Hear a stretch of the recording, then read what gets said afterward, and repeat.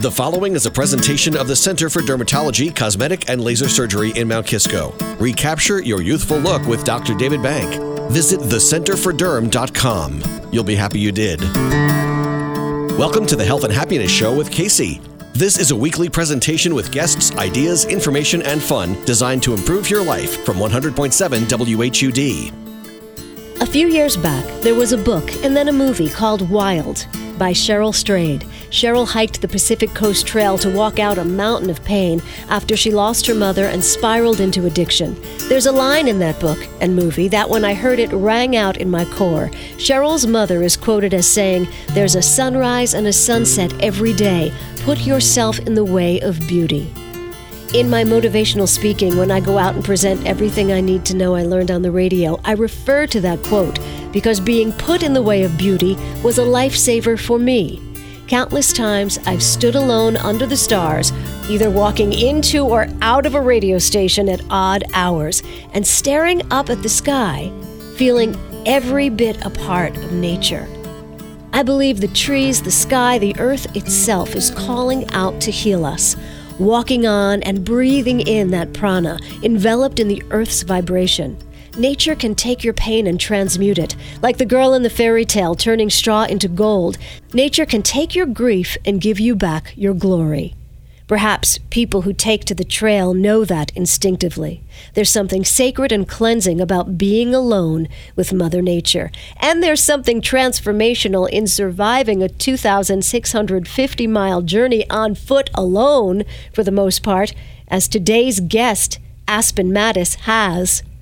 A piece of my own story bubbles up as I tell Aspen's, because to use her words, to leave it out would be a lie of omission. Her book is called A Girl in the Woods, and like Cheryl Strayed's story, Wild, Aspen Mattis took to the Pacific Coast Trail alone to walk out trauma, loss, pain, confusion, shame, anger, violation. And thankfully, there's a happy ending. On the second night of Aspen's first year of college, while, as she will tell us, her colorful paper name tag was still taped to her dorm door, Aspen Mattis was raped. She has had her pain alchemized in nature and is now buoyant with hope and glory. As harsh as her story is, it also has traces of a fairy tale. The soulful maiden meets the handsome hiker on the path whose name is Dash? That was his trail name. I was Wild Child. We each had trail names that were either given to you by another hiker, another person who was walking the trail all the way from Mexico to Canada, the thru hikers, or sometimes you got your name from something stupid you did, or sometimes you got your name from a trail angel, the people who lived along the trail and did trail magic for hikers, like let us shower at their homes and sometimes made dinner for hikers along the trail. What a story. Girl in the Woods, Aspen Mattis, our guest. But you ended up marrying Dash, did you not? I did, yeah. So after 2,000 miles of walking, I met a man who it turned out was also walking from Mexico to Canada. And for 2,000 miles, we'd been within about a day's walk of each other, trekking north in basically nearly perfect sync.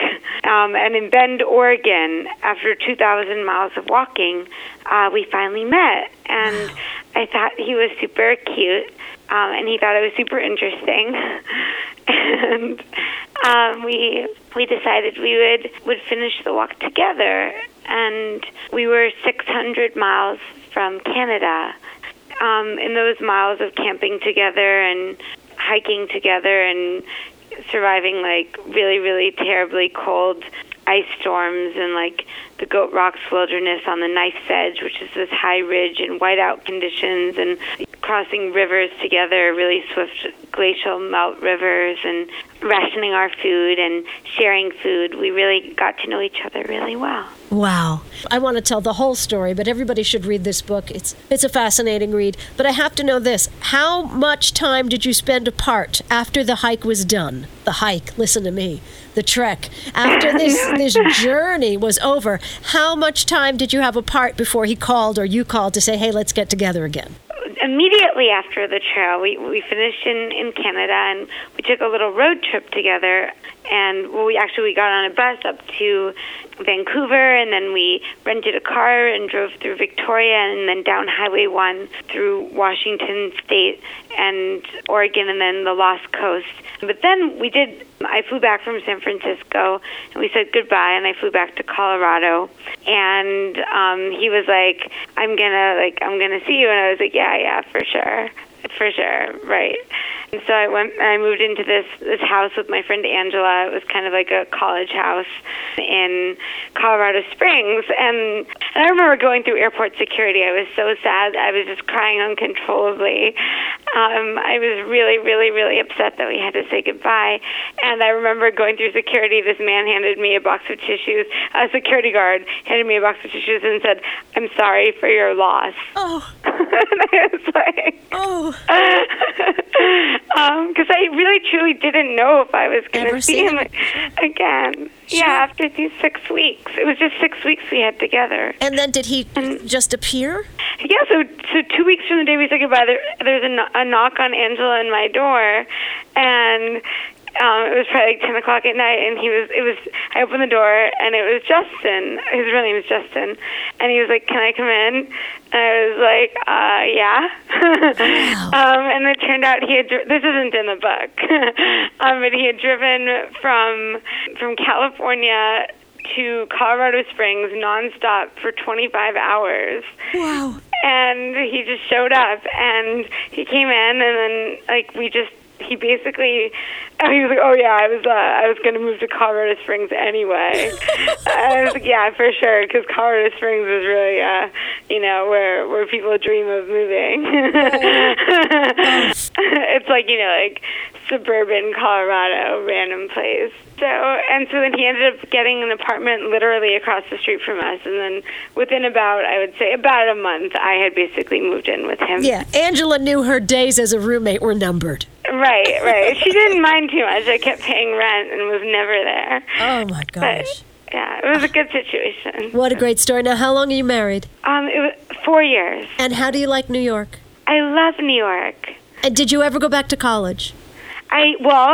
Actually, not really, but, I took some college classes, but after the book came out, I finally now have time, and I applied to colleges this winter and just found out that I got into Columbia University in New York, and I'll be going to Columbia in the fall, and I'm so terrified and so excited, and I'm going to be the oldest undergrad ever.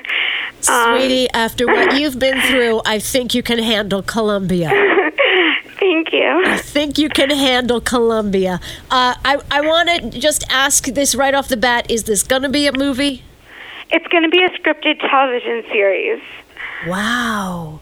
Yeah. Wow. A series. Yeah. I'm actually not supposed to talk about... We won't talk about it. We won't talk about that. A scripted series about your life. It's kind of nuts, yeah. Sweetie, you had the worst night of your life. Your second night of college. Was it your second night of college? My second night. Where was that? That was in Colorado Springs at Colorado College. I left from Massachusetts, where I grew up, to Colorado. And on my second night there, before classes had actually even begun, before I had removed my colorful construction paper name tag from my dorm room door, I was raped by another freshman. So that was really my college experience, and I quickly reported the rape to the school. They discouraged me from going to the police. They encouraged me to go through what they called conflict mediation. They really treated it like something we had both done wrong. And in retrospect, that is just so entirely absurd, but as if rape could be mediated, right. Like a playground fight. Yeah. I didn't realize at the time that the school had a conflict of interest, and they didn't want a rape conviction on their campus. And they found my rapist to be innocent and allowed him to remain on campus, and then they moved me off campus, and then I dropped out to hike the trail. Your school disappointed you tremendously. Tremendously, yeah. I think so. And your parents, they didn't have a great response either, did they? Well, they didn't respond in the way that I wish they had, but their reaction did come from a place of love. Of course. They love me a lot, and I think what I didn't realize at the time was a rape is also traumatic for the people who love you. So even though they weren't able to say, we love you, it was not your fault, this doesn't change a thing, and all the things that a counselor would tell you that you need to hear, because they were also shocked and horrified and kind of in a state of denial, which I can totally understand now after all these years. But one thing I can say is that, like, if you are assaulted, talk to a professional, talk to a counselor, because your family is so emotionally involved and they never react appropriately. It's just like the universal thing that I've discovered. Yeah. And then they'll regret their reaction and feel horrible. And ultimately, my parents came through for me. They were tremendously supportive of my decision to backpack the Pacific Crest Trail, and I wouldn't have been able to do it without them. And their support really enabled my healing through action more than through words. Was there a night on the trail? I'm sure there were many nights on the trail, and there's many nights outlined in the book, but was there a point in your life when you said, I'm sorry, I'm all snotty because I was just having a good cry for myself while you were talking. Does that happen a lot? Do you make people cry? No, you're probably not. It's just me, but we'll get to that. I'm so touched. No, we'll get to that. But what was the point, if you could share with us, on the trail when you said to yourself, I'm going to be okay? Wow. I guess it kind of came in waves. Like, it would happen when, like, I had just survived something that I didn't think I could have possibly survived. Like, I think actually quite early on the trail, well, on the very first day, I was walking along the trail and I was eating a green apple, and I was feeling it was my last piece and my only piece actually of fresh fruit, and I was feeling kind of like happy and, you know, like I'm doing this, I'm here, and I'm walking along and I almost step on a rattlesnake. And it rattles and I scream and I run back the way I've come, south on the trail, and just run. And then after a couple minutes of running, I stop and I'm like, okay, there are going to be rattlesnakes out here. I can do this. I know that rattlesnakes, like, you know, you don't want to step on one. I need to pay better attention. But they're not going to, like, chase after you. That's not their nature. You know, just if I see one, walk a wide path around it, and I'm going to be okay. So I walked back north, and I saw the snake again, and rather than screaming again and running back south again, I just took a wide path around it, and it didn't chase me, and I was fine, and I kept going, and my heart was pounding, and I was like, I can do this. You got this. You got this. It's almost biblical, you know, the symbolism here. You know, you start out, you're eating an apple, there's the snake, you run. Oh, wow, that's true. Wow, it's crazy. I never thought about that. And I want everyone to read the book Girl in the Woods by Aspen Mattis, and it will put you in mind a little bit of Cheryl Strayed's Wild, and your name on the trail was Wild Child. And it's wonderful to see that Cheryl gives a quote on the cover of your She has been so tremendously kind to me. I never could have imagined. She was like a heroine in my eyes. When I first wrote about my hike for the New York Times Modern Love column, I wrote a piece called A Hiker's Guide to Healing, and she shared it to all of her followers, and I was just like in awe of her already and couldn't believe. I loved Wild. I couldn't believe that she knew about me, or that she would share my story with the people who loved her story. And she said, Mercy, I love this story.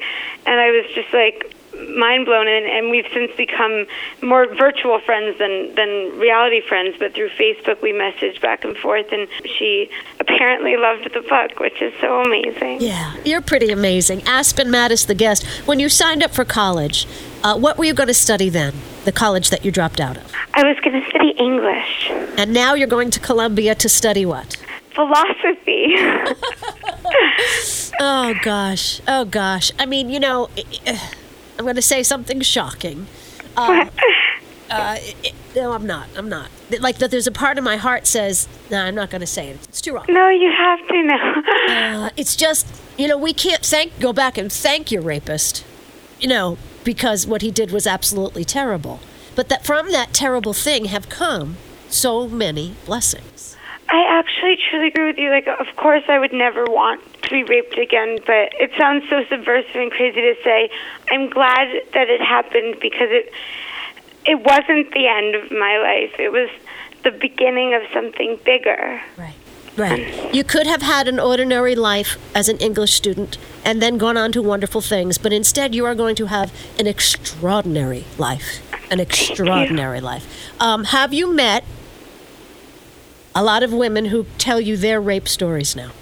I have, and at first that was really hard for me. At first, I remember the first time it happened was when I published my story in the New York Times, and it went viral. Like 11 million people read it, so I heard from all kinds of people, and more than anything, so there was a detail I included in my Modern Love that I was really unsure whether or not I should include because I knew I was going to be judged, and that detail was after the rape. Immediately after, I asked the boy if he would sleep over. In fact, I begged him to sleep over. I asked him to stay, and he told me I was effing crazy to ask for that, and he didn't. He left because he knew what he had done, and I think my irrational plea scared him and confused him. And then I thought, I must be crazy, because who asked the boy who has just raped her to stay? And I thought that this must be evidence that there was something wrong with me or with my mind. And I thought I must be the only one who had ever asked someone who had just assaulted them to stay with them. And I thought, like, I must be alone in this. And I thought that if I included this detail in my story, people would think, oh, well, then that couldn't possibly be a rape if she asked him to stay. But I included it anyway because it felt like a lie of omission not to. And I ended up hearing from hundreds of women who also asked the man who had raped them to sleep over, or who had written their rapist a love song or a love poem, or one girl who had tutored her rapist for an entire semester in chemistry, and one girl who actually asked her rapist if he would have sex with her again, and he didn't respond. And all these girls who had made contact, like kind of pleading to have more contact, good contact with their rapists. And it turns out it is actually the most common reaction, and we all thought that we must be the only ones. And that was kind of an extraordinary thing to realize, that like we all thought we were alone in this, and we all thought we were crazy. And what I've since realized is not only is it the most common reaction, but it's a tremendously rational reaction, because what you're really trying to do is you're in denial, and you're trying to retroactively correct a rape as if you could. Like, obviously, it doesn't work that way, but it's this like last-ditch desperate effort to, you're like, oh, well, maybe if he sleeps over and he's nice to me tomorrow, then maybe it wasn't rape, and I can just continue, I can just carry on. Right. It makes so much sense to me.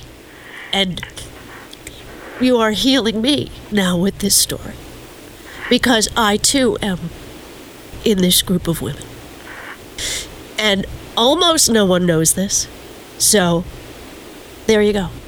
Wow, you're so brave. Hey, you're so brave. You're so brave. So we're so brave. Yeah, but including that in your story is going to heal a lot of people. It helps to heal me now. And my story is from long ago, and I didn't tell a soul until I was 29.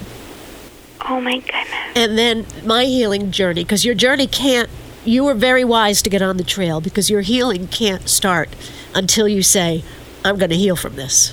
Until you really take it on, I believe.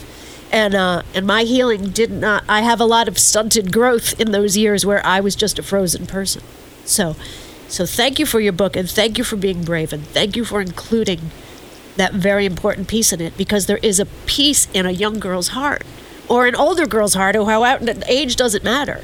But there's a piece that you just want to fix it. You want to make it right away. Casey, thank you. And I think what you just said is so profound. Like, in telling your story, you will help others, but fundamentally you'll help yourself. because you'll find that you're not alone, and you'll find that you're not crazy, and that you're part of a massive population of people who have been through similar things, who were all isolated in their silence. And the only way to find those people is to tell your truth and tell the truth. And there's no, it's not, any shame you're feeling is misplaced shame. It's not shame on you, it's shame on him.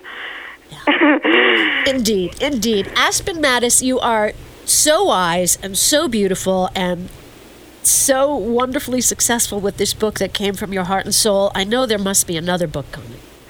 There is. Oh my goodness. Has to be. Thank you. Yeah, it's I'm just working on it now, so it feels strange to talk about it because it's sort of unformed, but it's called Stoic Bird. It's almost, I feel cocky saying this, but it's sort of a philosophy book, and the question that I'm exploring is, to what extent does what you do matter? And to what extent are you capable of choosing to be good when you don't want to be? Pausing at that juncture and deciding to override your kind of animalistic tendency, kind of choosing broccoli over sugar in the cliche form. And I'm sure your professors at Columbia are going to read this book, your philosophy professors. That would be amazing. Right. Oh my goodness, if I could get their feedback. And I'm excited. Yeah. I'm so excited to We're excited for you. Congratulations on the book, on the TV show that we can't talk about yet. Does Lena Dunham have anything to do with the TV show? She doesn't. The only way that she has anything to do with it is that she was the first person of that world who recognized me, and she brought me to the set of Girls, and she told me that she loved my story, and she kind of empowered me in that way. But she is, in that way, I guess she does have something to do with it. Yeah. So we'll find you on TV eventually. We'll find your next book, Stoic Bird, and we send everyone to the bookstore today to buy Girl in the Woods, Aspen Mattis. Casey, thank you so much. Thank you, Aspen Mattis. On this Independence Weekend, we recognize that living in freedom is a beautiful thing, and when it feels right, tell your truth, if only to one other person. It fosters freedom and helps you shine on. See you next week. Hi, Patty Holmes here with your Yoga Garden Minute and a bit of thought-provoking anatomy. Yoga teachers are always telling us to breathe. We focus on the movement of air as it travels in and out, but that's only half of the story. Can you guess where most of that oxygen gets delivered to? Which body part receives the greatest supply? If you guessed the brain, good job, you're right. About 15 to 20% of our oxygen intake goes to our brains. Now, a tougher question. Which body part receives the second greatest amount of that oxygen supply? Your heart? Nope. Stomach? Nope. Lungs? No. Give up. Get ready for this one. The second greatest amount of incoming oxygen gets delivered to the deepest, most hidden parts of our bodies, all the way to the marrow of our bones. How cool is that? So now, full inhale. Feel it, finding its way deep, deep into your bones. This is Patty Holmes at YogaGardenWP.com in White Plains, New York. Ladies, you know how good it feels to catch a glimpse of your own reflection and smile back at it. Dr. David Bank at the Center for Dermatology, Cosmetic, and Laser Surgery in Mount Kisco can help refresh your reflection naturally. Long-lasting Thermage uses radio frequency to strengthen your skin. Thermage can help you regain a youthful contouring of your cheekbones and jaw. It works great on stretch marks and on your legs and around your knees, too. A Fraxel laser treatment pinpoints sunspots, scars, and wrinkles, and stimulates your own natural collagen. Fraxel can help change damaged skin into glowing, healthy skin. Ladies, in less time than a yoga class or a mani-pedi, you can renew and rejuvenate your skin and smile back at your reflection. Take the first step today. Call Dr. David Bank at the Center for Dermatology in Mount Kisco. Here's the number, 914-241-3003. And visit thecenterforderm.com. You'll be happy you did. You've been listening to the Health and Happiness Show with Casey. The content of the Health and Happiness Show is intended for general information purposes only. The Health and Happiness Show is a presentation of the Center for Dermatology, Cosmetic, and Laser Surgery in Mount Kisco. Recapture your youthful look with Dr. David Bank. Visit thecenterforderm.com. You'll be happy you did. You can listen to previously broadcast shows online at kcradio.com. And join Casey for another edition of the Health and Happiness Show next Sunday morning on 100.7 WHUD.